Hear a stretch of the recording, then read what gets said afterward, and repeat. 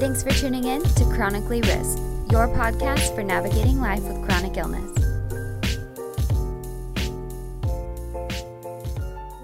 So today I have one of my good friends, Dani Brown, here with me. Hello. Hello. All right, so she actually came over, so we're recording in much better conditions than the phone. So we're hanging out today, and I wanted to talk to her and kind of share her story with you guys, or have her share her story about what she's kind of gone through in her life, and her struggling with not necessarily like the same chronic illness as I have, but just other conditions that, you know, other people struggle with, and I feel like it's just not talked about enough. And I feel like if we can talk about it and kind of open up and be honest, then more people will feel comfortable, and we can just like keep continuing to build this little safe space for people to be like, I have these issues, or I struggle with this. So let's start off. So Dani does massage and cupping and all the good stuff. She actually got me into the cupping and massage when I was kind of like in a bad place, and I feel like it's really helped me. So what kind of started your journey with helping others?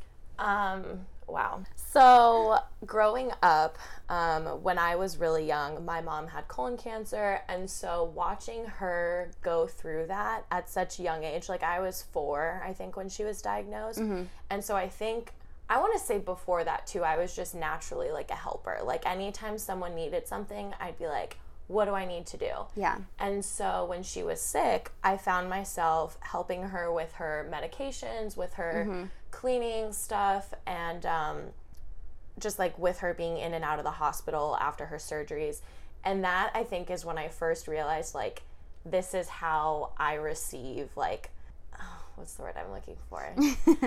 Like, that's how you show your love. That's that's your love language. Exactly. Yes. And so I was like, wow, this is great, and I love this. And it kind of just carried over. Like, I love taking care of people and showing that affection for others. And then I was like, you know what? Honestly, I thought I wanted to do nursing for a while because of that. And hospitals freaked me out. So I was like, I can't do that. And then I went into like high school, and I was always super into sports, and I thought athletic training was what I wanted to do. And so I went to college with that whole intention of like, this is how I will do college, my career, I will work for this team, I will be successful, yada, yada, yada. Yeah. And I love athletic training, but there came a point when I got so bored because I was like, you just stand around and you just watch other people play sports. Right, yeah. And I would much rather be playing the sports or helping people, and I just felt like I was waiting. And I'm very impatient. I'm like the most impatient person I know. And so I was like, let's do some pre-injury stuff. Let's do some exercise. And so then I went into... You just want to be busy. Yeah. Be helping. Then I realized I needed to be more hands-on, because I was like, I can't just observe. I need to be touching or doing something. Yeah. And then I got a massage once, and sports massage was an option. And so then I was like, that's perfect. I still want to work with athletes. I still want to help people.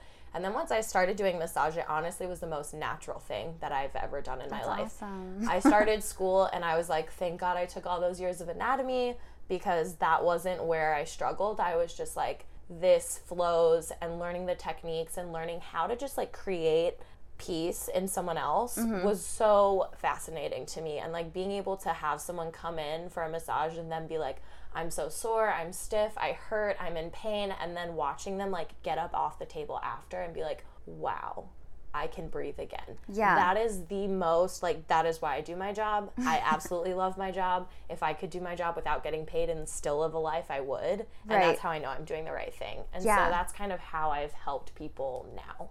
Yeah, and I definitely, so I know massages are usually pretty pricey. We talked about it because when I first, you know, Dani was like, come get a massage, like, let's do this, let's do that, I want to work on you. And I'm like, girl, I cannot be spending like $80 3 times a week or whatever. Like, I need major help. I'm like, you do not know, this body is just I'll everywhere. Make it as cheap as I can for you. Yeah. So Dani, bless her heart, she was like, we'll figure something out. Just come see me. So I did. And I literally, best massage ever. And I feel like that's so hard because you go to these places, people are like, oh, did you try massage? And it's like, go to Massage Envy, and you see some stranger who has no, you're cringing. You're cringing. They have no idea. They don't get that much background. I'm like, listen, I live with chronic illness. Like, I have these issues. Yes. It's like a generic massage. Like, you go in there and they're just like, let me rub your back and like tap your shoulders a few times and boom, you're done. And people are like, oh my God, I love Massage Envy. I'm a member and blah, blah, blah. And I'm just like, why? Like, it doesn't make sense to me. And maybe I think normal people, it's good for them. They just get like a little muscle rub and they're fine. But I feel like for people with chronic illness, when others like recommend massage, like you really need to take the time to find someone who's gonna like invest in your health. It 100% has to do with the therapist and client relationship and like understanding like what the client needs each time, because it could be different every single time. Right. And just being able to be there for them and like being a place for them to reboot, honestly, and just like relax and to find that place of like, okay, this is where I need to just like take a deep breath. And I don't know, it's more of a safe space, if anything. Right. Yeah. And that's what I feel when I like see you or I see Angelina who does the cupping. Like, I feel like I can go in there so vulnerable because I'm like comfortable with you guys. I'm like, listen, I've had a week from hell. Like, I'm like, let me lay down on the table like all my cards because this is what's going on. And you guys listen and take the time to really be like, okay, well maybe this is happening because of this, or like, where are you at on your menstrual cycle, or where, you know, where's the pain coming from? It's a holistic approach, and that's my biggest thing. Growing up, I always thought like, oh, if I was injured, like, I don't know what, you go to the doctor and they're like, well, take some ibuprofen, ice it, rest it, and, you know, whatever. I'm like, well, it's not even, it's muscular. So, like, you just need to, like, actually get body work done. And I found massage to be so helpful for so many different things. And you don't even realize, like, you stub your toe and then you start walking funny and then your knee hurts. And then because your knee's funny, your hip's all off. And then your hip's off and now your shoulders are out. And then you're like, oh, my neck hurts. And so you come in and you're like, my neck's sore. And I'm like, let's foundation up. Like, why? What happened? Start at the feet, work your way up. Yes. Like, there's just so much to it, and it's so crazy how the body connects. And like, same thing with your digestive, and like all your other aspects of your body still have to do with your body. Yeah. And so by like not looking internally for stuff, it just throws me off. I don't know. I think you just need to do Western medicine is just take this, try this, it's fine. Yeah. So speaking of digestive health, so I have some IBS issues. I know you have some IBS issues. We love the IBS. And it's a struggle. When I gotta go. Like, girl. And my husband, he's so hilarious because he knows. Like, he'll look at me and I'm like getting clammy and he's like, we need to stop. We need to stop. And I'm like, I love you so much. Thank you for understanding. Gosh. Like, I was just telling Dani we went camping and I literally had to have him pull off on the side of this highway. No rest stop, nothing. Like, I'm literally like, grab me the napkins in the center console. I'm gonna shit my pants. A roll of toilet paper is in my car at all times, just for the record. Yes. So I mentally note where every restroom is within like a 10-mile radius. We schedule the stops. Oh gosh, do I feel you on that? My like ex-boyfriend one time was taking me. I asked for ice cream, and he looked at his watch and said, "Well, I have to take you home in 30 minutes because that is your limit." And I was like, oh, that's so sweet. You know that. That's embarrassing, but it's so sweet. It's fine. Thanks for understanding, I think. I don't know. Yes. No, it's definitely like that. Like, there's certain foods I definitely cannot do. Or sometimes it's just random. Yeah. Sometimes I'm like, oh my God, I'm having such a great day. And then I'm like, oh my God, I need to go home. I feel like my stomach will make a sound and it's like a warning sign. And I'm like, oh no, it's happening. There's no stopping that. Like, I gotta go. Sorry, guys. Gotta go. But digestive cupping helps, I think. For me, at least. Yeah. It's helped a lot. And just knowing, like, what probiotics to take. And, like, if something isn't working for you, just trying something different. I started taking seed. It's a probiotic and a prebiotic. And it's, like, super natural. I'll have to share the, like, link with you. But that, I think, has helped me the most. Like, I feel like I'm at my best. And then, like, you know, I decided to move and pick up my life. And so that was, like, added stress that didn't help. But with that aside, it's been really good. Oh, my gosh. For a while. Yes. Send it to me. Okay. I'll link it on my Instagram. We'll get everyone on the seed. Link it on the Everyone will be on the seed. It's the best. So tell me a little bit about, I know you've had surgeries. I know you've had all kinds of fun stuff. Oh, yeah. And it's been a journey for you. Yes. So, not chronic illness, but as you mentioned, chronic life is what I would like to Yes, yes. When I was, so actually speaking of digestive issues, that's how it came about. Okay. And I think I was just a very high stressed like child. And I think it honestly all stems from my mom being sick and passing when I was so young. Right. I was just like always stressed out, and I had this like innate anxiety in me. And so I would just say, I have a stomach ache. And right, I would tell, because you don't know. I would go to the nurse at school like almost every day, to the point where they were like, you're fine, like stop. Yeah. Then one time they took me to the school counselor instead. I was in first grade. But they knew, like, your mom just passed away, but like any time I think I maybe needed, that's when like, you're coping. I just would work myself up. I would give myself a panic attack, essentially. Like, so that just like carried over into my life. So I just thought I always was supposed to have these stomach aches. Like anytime I would eat breakfast, I would probably go to the bathroom like 4 times before I would leave for school. Yeah. So like I wake up, I go to the bathroom, I go downstairs, I eat breakfast, I have to go to the bathroom, I'm in the middle of getting ready, I have to go again. Oh, I'm about to leave for school one more time. Yeah. That was like a normal thing for me. Right. I have friends that are like, I go to the bathroom like twice a day. Yeah. And by go to the bathroom, I mean like we're going poop, okay? But yeah, I'm just let the record state. And I was like, that's not normal. Like, and then throughout the day, like I would say I actually probably go like 10 times a day. Oh my gosh. Normally. And that's just and as a kid, you don't know. Yeah. And no one's, and you're just like, I have a stomach ache, and they're like, oh, to poop. They're like, you're fine. And then you grow up and realize, oh, that's not normal. So I got to a point where I was like, no, I actually think something's wrong. Like my stomach would just hurt all the time. And like, I say my stomach, but it was like, I was super bloated. I was and to be, also let the record show, I was 17 and I had never started my period. So I was like, I'm cramping, but like nothing's happening. What's so, going like, on in there? Know. And my primary care doctor, bless her heart, was like, you're an athlete. You're like, you'll start when you start. And I was like, you're like, girl, I'm 17. Listen, I'm not a gymnast training for the freaking Olympics. We're like, past late I play bloomer. volleyball for like an hour a day. Like, what do you mean I'm an athlete? So I hadn't started my period, and I was working at this place in Scottsdale called Make Meaning. This doesn't exist anymore, so that's fine. But I was talking with one of my coworkers about my stomach issues, and she was like, oh, have you tried birth control? And I'm over here like, hello, I don't have blood, have a period. So why would I do that? I was like, yeah, I don't really know what that is for. Like, why would I do that?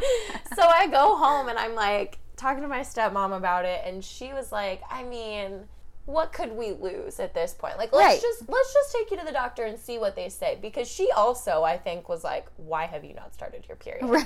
You're like almost a woman, and there's nothing happening. Exactly. What's going on? To be fair, my dad remarried when I was 8, and so my stepmom, who is basically my mother, is wonderful, and so she, as much help as she could be, because I was like, I don't know, most kids like ask their moms like, when did you start your period? And she couldn't really, like, that wasn't helpful for me. Right. So she takes me to my gynecologist, now my gynecologist. And she tries to do a pap smear, like a simple, normal procedure on me. Right. And I kid you not, I wanted to scream bloody murder. I remember sitting in the chair, looking at my mom in the corner, and looking at her like, get me the out of here. I cannot. Oh my absolutely gosh. Can't. And the doctor was like, oh, okay, we're done. Like, that's not normal. Red alert. You're like, straight up said to me, I will never forget, we were in the hallway, and she goes, there's something wrong with you, but I'm going to figure it out.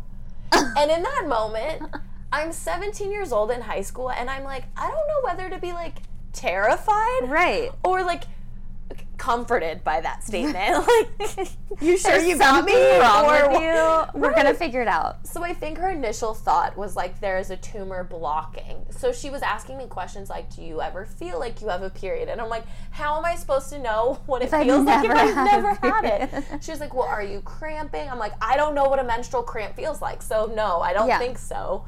I was like, it's painful, sure. So she was like under the impression that I was getting my period and it just wasn't coming out. Okay. And I'm like, that sounds more awful. Yeah. Just clogged up for years. It's fine, not a big deal. Right. I was like, how long has this been going on? So then they order an ultrasound, and I go to get this ultrasound, and I'm taking anatomy in high school, and I'm like, this is so cool. Like, this is how people see their babies. Like, yeah. Given I'd never done anything. So I was like, if there's a baby inside, his name is Jesus. Yeah. There's no way. And so I remember watching them do this ultrasound, and the technician was getting super frustrated. And I was like, what's happening? Was it a male or female? It was a female. Oh, and lucky. She was I get males every single She was time. huffing and puffing and, like, pressing. And, like, ultrasound, you got to drink a lot of water for that. Right. Like, uncomfortably. Yes. A lot of water. And so I'm, like, about to pee on this bed for her. And she is just pressing down, and she's going back and forth. And she goes, well...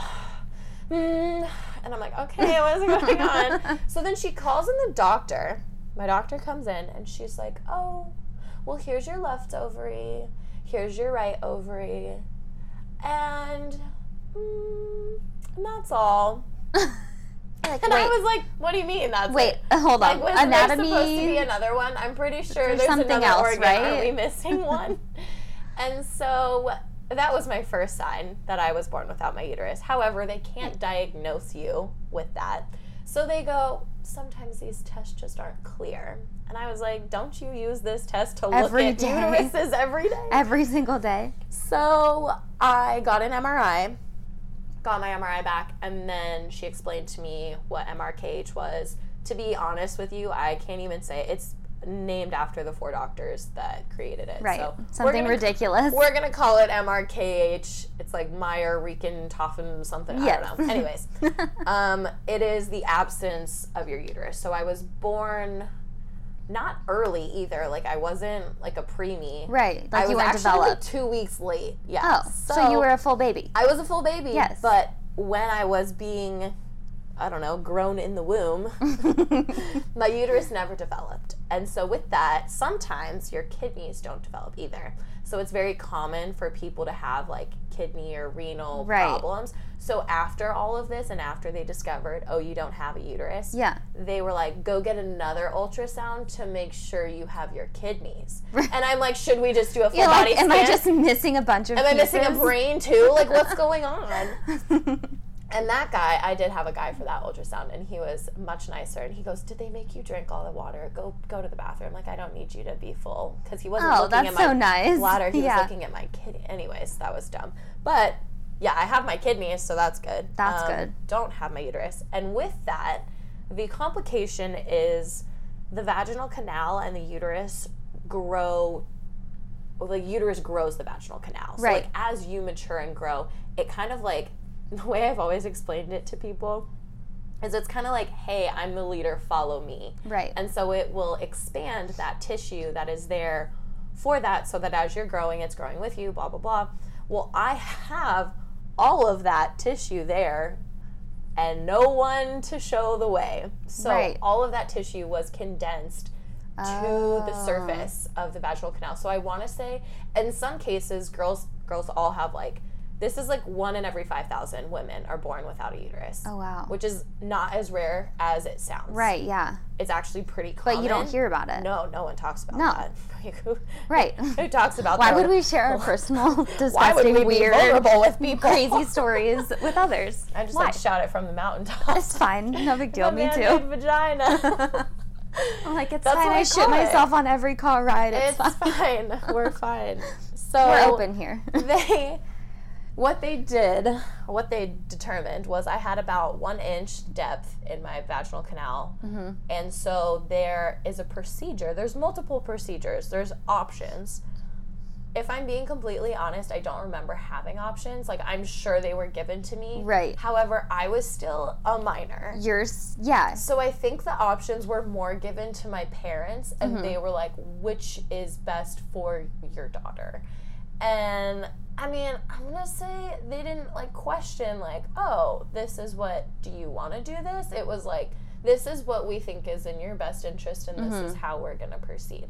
And I'm not, like, resentful towards that, but I'm like, maybe I could have had a say in it. Like, I don't remember being told. That's hard when you're, like, underage. Like, you're a minor, and they feel like you don't. But then you're like, okay, well, what about when I'm 25 and I, like, want to... Right. And so I think my parents, like, God bless their hearts, they definitely made the right decision, and I would have made the same.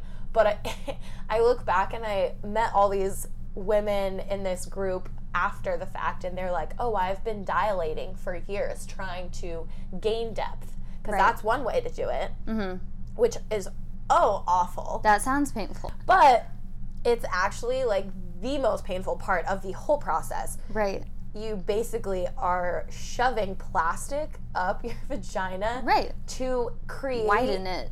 Depth and length. Yeah. Depth is the same as width and length. Whatever. Anyways, my procedure was a surgery where they took a, like, sphere marble ball thing, put it in the 1 inch that I had, went laparoscopically through my belly button, down towards the marble, crisscrossed, like, thread the needle through the marble, came out both sides, came back up and out my abdomen, so, like, just below, like, right above my hips. And then those wires, like, legit metal wires, came out of my abdomen and, like, crisscrossed onto this box that sat just below my belly button, kind of, like, on top of, like, my bikini line. Right. And then that box had a screw in it. And the doctor would come in every day. I was hospitalized for, like, 2 weeks, okay? On a morphine drip. I don't really remember most of it. If I'm being honest, we were out the whole time. I was very out of it. And then they would turn the screw every day. So it was like a pulley system. Right. And it was slowly creating the vaginal canal with the tissue that I had, in a way that I was saving the nerves. I was saving everything about what it was still there. And so their theory was, if they were to cut to create it, it would ruin the nerve damage. Right, so well, yeah. Nothing would feel the same. Right. And it is a very sensitive area. I'm sure it is. I would just like everyone to appreciate their anatomy for a hot second, because you're blessed. Right. But, yes, so that's why they did it the way they did it, and why they had to do it so slowly. Well, yeah, you don't just go in there and start cranking that thing. If they did what they did but faster, it could have torn the tissue. Yeah. And tearing and cutting are basically the same thing. I still would have lost. Trauma. Exactly. I would still call it pretty a more severe trauma than the trauma you already went through. Right. And so that was how I spent my senior year after I turned 18. So my birthday's in December. So I turned 18 in December, right before my final. I actually took my finals early. And then I had my surgery over winter break, and I was in the hospital all of winter break. Oh my gosh. And then I went back to school. I shouldn't have gone back to school, but I went back to school first day. I was like, okay, I'm ready. So post-surgery was the hardest. I had to have this, like, dilator, but it was like a glass pill, like, I don't know, like 2 inches and maybe like half an inch long, like long wide, whatever. Yeah. And that, well, I call it my retainer, if you will, because the purpose of it is to not let the tissue close back up. Yeah. Because our bodies will naturally be like, this is not where I'm supposed to be. Yeah. I need to go back to where I was. Just like any other piercing, God, if you will. Things like that, yes. You know, creating holes in your body is fine. So I had to keep that in. Yeah. Like, I would equivalent it to Kegels, I guess. Like, you're just casually at school, it's fine. Casually at school, and I basically had to adjust it every time I would sit or stand. It would, like, slip out. Oh, no. And so, like, what, am I just supposed to, like, shove my hand down my pants every day? Like, I can't excuse do that. me, hold on. Yeah, let me. Don't mind me. So I had, like, an infinite bathroom pass because they were super strict on, like, going to the bathroom in high school. Yeah. And I don't know what my mom said to the front office, but they were under the impression no one was ever to ask me questions. I was just, here, I need a new sticker. They gave me a new sticker. Right. Problem solved. My teachers it. didn't ask. Like, if I said I had to go, they let me go. Right. Bless everyone's hearts. Thank you so much. Yes. But it was really stressful, and it was difficult. And then after that, I had to dilate more. So, like, the surgery allowed the dilation. Right. And my doctor said to me, had I tried to even, like, have sex prior to the surgery, he said it would have been like trying to penetrate my thigh. Ouch. Like, not possible. You're like not humanly possible. Sounds fun. And I remember looking at my mom in the room and being like, and you thought I was a little... No. Nothing can even go there. What do you think? Yeah. Oh my gosh. So that is just the surgery aspect of it. The more difficult part, because I'm very open and, like, I think science is great. I think medicine is cool. The more we know. I feel like it's fascinating. I'm not, like, ashamed or embarrassed about that. The And you shouldn't be. difficult part is the fact that I can't have my own children. And I say that loosely because science is cool. There are things out there. I mean, naturally, normally, just like you know, it is not something that my body clearly was not made for. Right. And I feel like as a woman, that's one of the things that is such a natural, like, no one even thinks about it. And that's what frustrates me. Like, even at work, I have, like, coworkers always talking about, like, well, when I'm pregnant. And I'm like, because you can be pregnant. Because, and that's just natural and easy for you. Oh, like, my gosh. And it's not something I get super upset about with them, but it just makes me sad. Yeah, it just hurts you internally. And it's not, they're not doing it on purpose. No, they don't know. and it's just so hard because you don't want to be like, that offends me. You know what I mean? Like, I'm offended. Like, can we not talk about pregnancy just for one day? And right. And I feel like we're at that age too where it's like all our 100%. friends are married, they're getting like pregnant, they're having kids, blah, blah, blah. Really and it's prevalent so in my life right now. And I feel like once it's something that you think about, it's like something that always is in the back of your mind. Yeah. Like me, my you body. You posted the other day about how you saw a pregnant woman at the store or something and you just started crying. Oh. Every day, bawling. I am like, you're pushing your baby in a stroller and you're so cute and I'll never be that. And then there's a mom with a pregnant belly and the pregnant belly is like, I legit am like, oh my God, I would have the cutest little belly bump. And then I look at myself when I'm bloated in the mirror and I go, is this what you would have looked like? Is what you be? My body, you teasing me like this? I'm like, it's just a Chipotle burrito. It's fun. My food babies are my babies. We take good care of each other. But yes, it's very difficult. And I had a roommate tell me once, because I was really struggling with it one day, and I don't even remember why we were talking about it, but she said, it's okay to mourn the loss of something you've never had. Yeah, I completely agree. And that hit me so hard because I feel like I have this shame of feeling guilty for feeling upset about someone else, because I'm like, I'm looking at you and you're having this baby moment, and I'm not angry or upset or resentful towards you, and I almost want to use the word jealous, but I'm not even jealous. I'm upset that I can't do it. You'll never have that moment. And it's very, like, unclear for me because it sounds like jealousy. I'm like, you have what I want and I can't have it. So to me, I'm like jealous. But it's when she phrased it like that, like, I'm mourning the loss of something I never even had. Yeah. And never will have in that way. And I understand, like, there's surrogacy, there's adoption. Yes. But But you want to experience to have that with your body. Oh, I cry about it all the. That's why and it comes in like random times, like legit when you saw that, and I was like, I just saw this girl with her baby bump, and she like had her hand on her belly. You know, they always like are touching their belly, and I'm just like, oh my God, that's so cute. Like, I will never experience that with my own body. So hard. And then you just like, it hits you, and you're like, holy shit, like, I'll never be like, there's something moving, like, I hear it, you know, feeling it's the kicking, baby inside, it's, like, that is something that I've always wanted, like, even, and such a random memory, but when I was, like, 6 or 7 years old, like, just lost my mom, and I remember thinking, like, I am missing out on this mother-daughter relationship, and I can't wait to have that. Yeah. And then, like, I was 6 years old, and so, like, I was such, like, I'm going to play I'm house. gonna be a good mom. I'm going to be a I'm mom. I'm going to play with this. my baby dolls. I'm going to take care of it. I know. And that's the thing. Like, I love to take care of people. Right. And so I was like, I can't wait to do that and to have that bond. And, like, I love my stepmom, but I've always felt like, wow, I'm missing out on, like, I watch my friends and their moms, like, even you and your mom, like, you guys are so close. And I'm like, I've always wanted that bond of, like, a mother and a daughter just know, or, like, a mother and a son. Like, there's something unexplainable about it that I want my body to understand and to explain to me, like, this is what love is.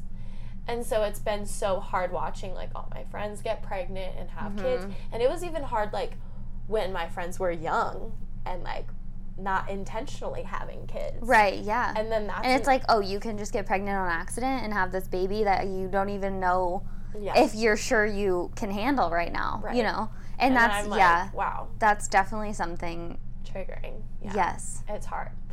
And it's something that Angelina actually brought up to me.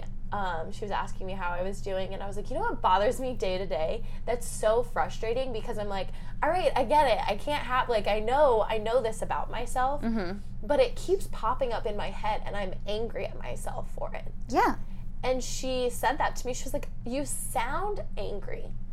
Yeah. And I was like, because I am. I'm pissed off. Because you're mad. Because my body can't do the one thing I feel like it should do. Oh, I went through a whole thing when we were getting married. We did one of those, like, premarital workbook things. We didn't actually go to, like, the church and do the counseling, but I did want Jared and I to go through the books, because I'm like, I have issues, like, obviously, there's things we need to, like, talk about before we commit to this, because I'm like, once you're married, I mean, my parents went through a nasty divorce, and I'm like, I never want that. Like, you're my best friend. We can always work it out. It'll, whatever. But we both have to be committed and wake up every day like, I love you. We're going to get through this. Let's figure out what's going on.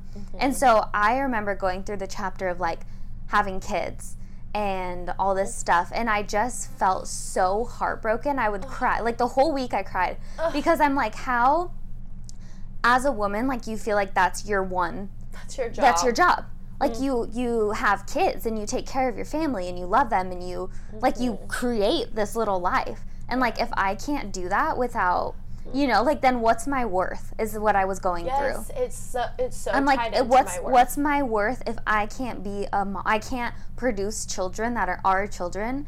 And I know he struggled with that, too, because he's like, well, I want to have my own kids, you know. I want to have our kids. Yeah. And I'm like, my body will not.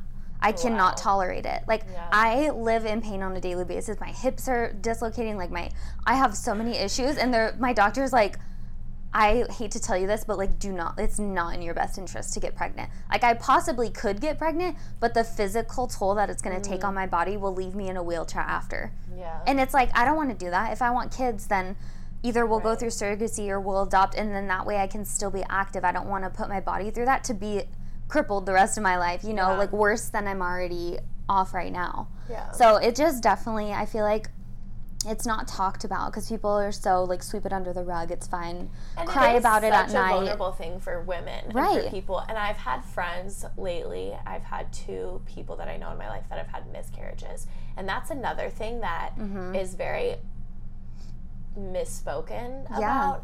And it happens so often. And I feel like that's another thing that women feel all this shame for, of, like, my body couldn't do this. Couldn't do it, yeah. And it should have. And I feel like I connect to that in a way, but at the same time, I'm like, I don't understand what you just went through, but I understand that I can't have a child. The grief. And yes, I understand the grief, and I understand the lack of ability.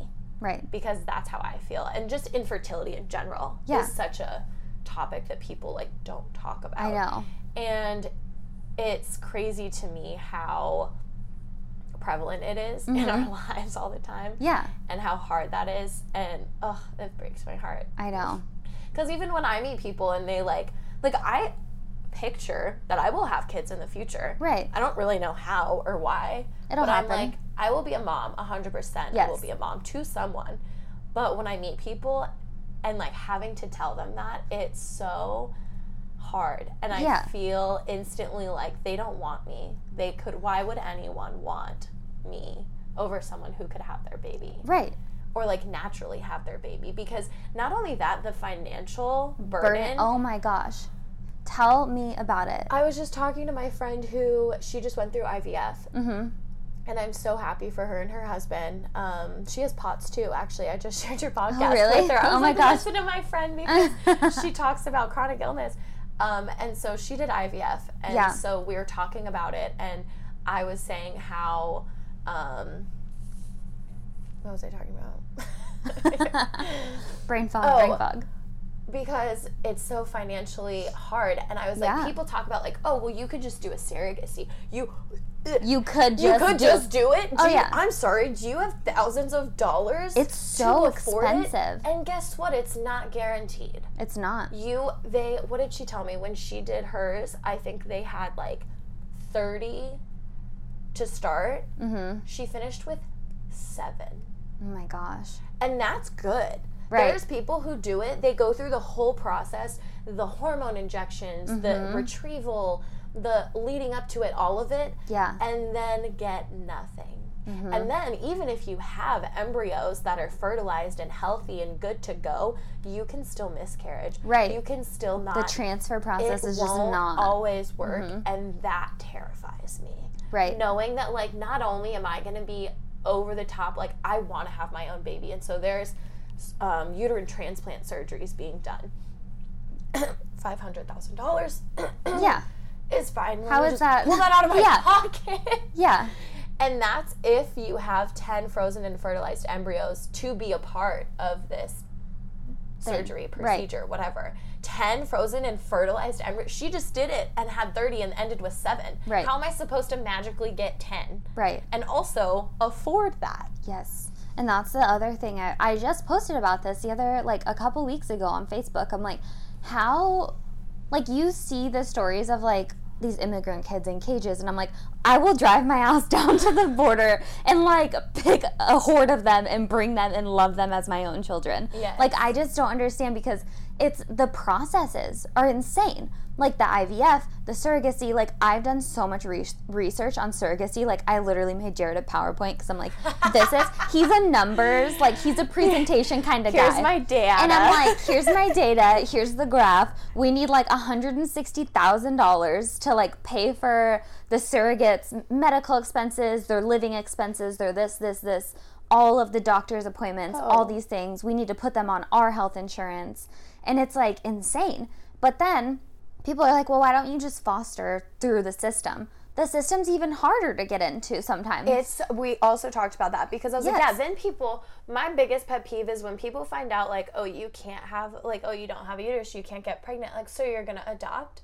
And I'm like, maybe. But, like, don't tell me how to live my life, thanks.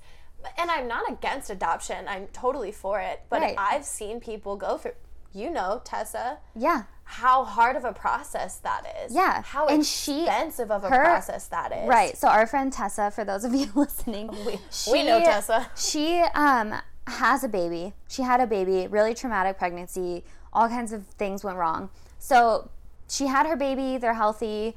Everything's going good, but they want to have another kid, right? So they're going through the adoption process. They finally got matched, but the journey to get there, like the financial burden. It's been like 2 years in the making. Yeah, 2 years of them fundraising, and it's like still not completely paid. It's insane. Like, I was looking at it, and the minimum is like $40,000-ish. Yeah. And you have to get home studies done. They look at your financials. They look at this, that. And then down the street, all of it, and it still isn't guaranteed. Yeah, and then you still don't get matched. Exactly. Yeah. So it's so difficult. I know. And, like, my mom passed from cancer. My dad was diagnosed with cancer the year I was diagnosed with MRKH. Mm-hmm. And so I found that out actually after. So I found out I had no uterus, spring of 2013. Yeah, going into my senior year. Then my dad, my senior year in August, was diagnosed with cancer. And I've always had this, like, weird, like, self-pity party of, like, I lost my mom, like, my life kind of sucked, blah, blah, blah. And, like, I would say towards high school, I was, like, over it, but, like, growing up, that was the most earth-shattering thing in my life. And the fear of losing both parents to cancer, I can't even imagine. I thought the world was a joke. I was like, this can't be serious. Why? Yeah, why is this happening to me? Like, I can't have kids. Siri, we're not talking to you. Oh, God. Thanks, Siri. I said serious. That's funny. It didn't make sense to me, and that was the hardest thing for me to be like, I'm going through such, like, this weird transition period of my life, and I'm watching my dad fight for his life through his cancer, and, like, God, he needed to fight because I would not be okay without if him. He wasn't here, and he is here, just for the record. Like 6-7 years remission, I think. I don't know. Yes. Can't do math, but Beautiful. he's still great. However, our insurance, because of his chemo and his radiation, we met our medical deductible, and my surgery was free. Nice. Oh my gosh. I didn't even know What a blessing. how expensive my procedure would have been. So these girls that I met afterwards, I got, like, connected onto this Facebook group of a group of women who also don't have a uterus, and they talk about all these different things. And right. sometimes it's just a cool place to vent, and other times it's more, like, technical, like, hey, I need advice on this thing, or, like, I'm trying to do this, you know. And I found so many girls fundraising. GoFundMe's. I can't have my surgery yet. My parents and I are still trying to save up and figure out if I'm going to go to college or if I'm going to have a working vagina for the rest of my life. Isn't that insane? And I felt awful. And I was like, I didn't even know. It's like, I think just the medical, like me staying at Mayo Clinic for 2 weeks. Oh, astronomical. More than my college degree. Right. For something that you would have born without, like something that's... Right, and so they had to word it. And the other thing, too, is that it can be seen as cosmetic, not necessity. Really? So my insurance and the way that the hospital worded it, it was like, I remember them having, like, a meeting and, like, sitting down and being like, how they're going to get it covered. This is how it will be covered by your insurance because we are phrasing it this way, X, Y, and Z. But there are insurances that don't cover it because it's seen as unnecessary cosmetic surgery. It's an elective. Yeah. Oh, I've had issues with that, with insurance before, too.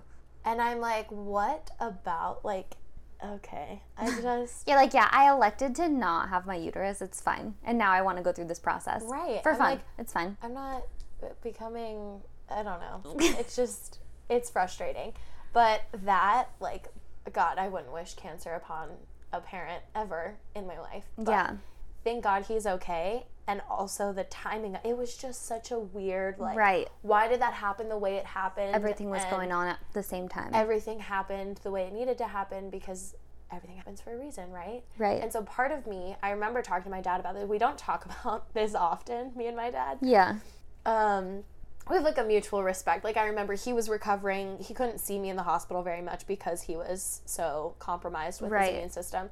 But I remember one day, like, I was just recovering, like, laying in his bed, and he was laying next to me, and we were watching TV, and he kind of, like, didn't know how to ask me how I was doing without being like, I don't really want to talk to you about it. Yeah. But, like, Dad talking about girl issues. How are you doing? How's it going over there? Are you feeling okay? And I was like, yeah, Dad, we don't need to talk about it. It's okay, but I'm good. Like, how are you? And I just think that we have this mutual understanding. And so the only other time we've talked about it, I was telling him how I was frustrated. Like, recently, like, within the last year, I was like, it's just frustrating watching everyone get pregnant and knowing that I won't be able to. And my poor dad, he was like, well, you know, because I said, I realized in therapy, actually, that part of why I'm so frustrated is that I feel like I want to bring, like, so I don't have my mom anymore, and I wish, I'm like, what if I had a daughter and it was like the spitting image of her? Or like, what if I could bring a child of your mom back and bring a piece of her? Because she's still a part of me, very much so. And so I'm like, you know, and my dad goes, well, you know, your brother can still have kids. And I was like, Dad, you're missing the point. Oh my gosh. I was like, okay, if we're going to talk about jealousy, then yeah, I'm going to be jealous if my brother has a daughter and it looks like my mom. Oh my gosh. But he and I agreed that yes, everything is supposed to happen for a reason. Yeah. And I said, part of me is like, these were the cards that I was dealt. My body was created this way by the grace of God for whatever reason. For whatever reason, yeah. And so if me going through all of this trouble and like procedures and trying to create something that wasn't made inside of me, is that just like going against? Like, I feel like I'm just like disobeying. Like, he's like, I made you this way for a reason. Right. And I go, I'm going to make myself this way. And he goes, but I made you this way for a reason. Just not sure yet. Just wait. Right. And I'm the most impatient person. And so I'm like, I want to know why. Tell me why. Show me why. Mm-hmm. And I don't think I'm going to get that answer just yet.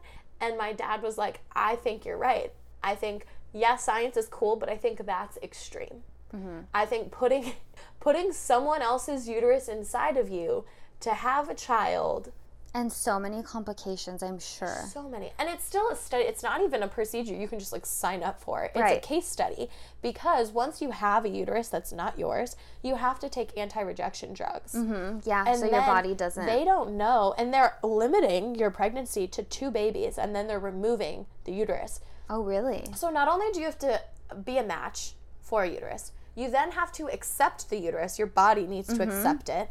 You then need to re-inject the IVF. You have to go through IVF separately. I was going to say, yeah, then I'm sure it's a process. Then you need to re-inject the IVF. Your body needs to take one of the eggs, actually get pregnant. You need to survive the 9 months pregnant. Right. Then you have to have a C-section because it's a one-way exit down there. That doesn't connect. So then the baby still needs to survive the pregnancy. You still need to survive the pregnancy. And then they don't know the effects that the anti-rejection drugs would have on the baby. Ugh, it's just so scary. And so, yeah, no, that makes sense. Like, everything happens for a reason. Like, maybe just don't force it. Yeah. I'm like, so maybe I just need to, like, what if I meet the man of my dreams and he has, I don't know, he's widowed and has a daughter or a son or 5 children. I don't know. And I'm, like, the perfect match of a mom for them. Who knows? I don't. Who knows? And you could meet someone who falls madly in love with you. And I know you, like... Someone, please. Someone. Hello. Danny's available. Tell your brothers. Tell your cousins. Make sure they're nice, though. Tell them I poop and that Make sure they're okay with other chronic illness people, because they'll know the lifestyle. It's fine. No, but I just think that that's so true. And I feel like I kind of go through the same thing where I'm like, okay, this is happening for a reason. Like, don't force it. And yes, it's so hard because I see my friends with kids all the time. Like, even one of my best friends, she has 2 kids now, and she's like, oh, we only wanted 2, but now I think we want 3. And I'm just like, cool, give me one. Must be nice. You know, I'm like, can you grow one for me? And then just I always joke about that with friends when they're like, yeah, we're thinking of. I'm like, yeah, can you like throw one in for me too? Yeah, it's like when they're making food. I'm like, can you add an extra chicken nugget in the oven? Can you just add another one in there? I'm like, if you can just get pregnant with twins and then just give me one, we'll be good. Yeah, right. Or if I can just like adopt newborn baby twins, it's fine. But such a process. I just started listening to the podcast I was listening to on my way over here. It was about like self-love and acceptance, and how like you can recognize that you are not where you want to be, but loving where you're at, and kind of, I don't know, it was very relatable to like, I know that like I can't have kids, and that's something that I struggle with accepting of me. And like when Angelina was telling me like, you're angry, I have so much anger and resentment towards this area of my body, and I think that also is part of the problem why I have all these digestive issues, because I just hold such negative energy there because I'm shamed by it. And so working on this, but like trying to allow myself to be okay with like, this is what my little mantra, I love my body for everything it is and everything that it is not. Preach, girl. Amen to that. Because it is out of my control. Right. I cannot change it. I need to accept that is not what it'll be, but I can still love what it does for me. And you can still love yourself and love your life. You just have to accept that. Exactly. Yeah. And the amount of people that I can relate to because of everything that I've gone through, which is a huge part of why I like helping people. Right. Because I feel like I've been through the ringer with losing loved ones, with watching people go through chronic illness, with terminal illness, with infertility. Yeah. Digestive issues. Just the whole... I feel like my rainbow is broad. Yes. And it's just knowing that life can suck, but it can get better. And being able to help people see that and recognize that. Yes. Is what I live for. And that's you. That is you. You're always so uplifting, even on your bad days. Dani wakes up, puts a smile on her face. She's a trooper, and she inspires all of us. So I want to say thank you so, so much for coming in today, talking about all these fun things, vulnerable things, ridiculous things that people don't want to talk about. So that's basically what I'm just trying to do. Just, like, let people know it's okay to talk about things. Yeah. You know, be vulnerable. You can come to us, find us on Instagram, find us wherever, and just reach out. This is the real life right here. The real life. Thank you so much for having me. Of course. This is so fun. All right. Love you. Love you. Bye.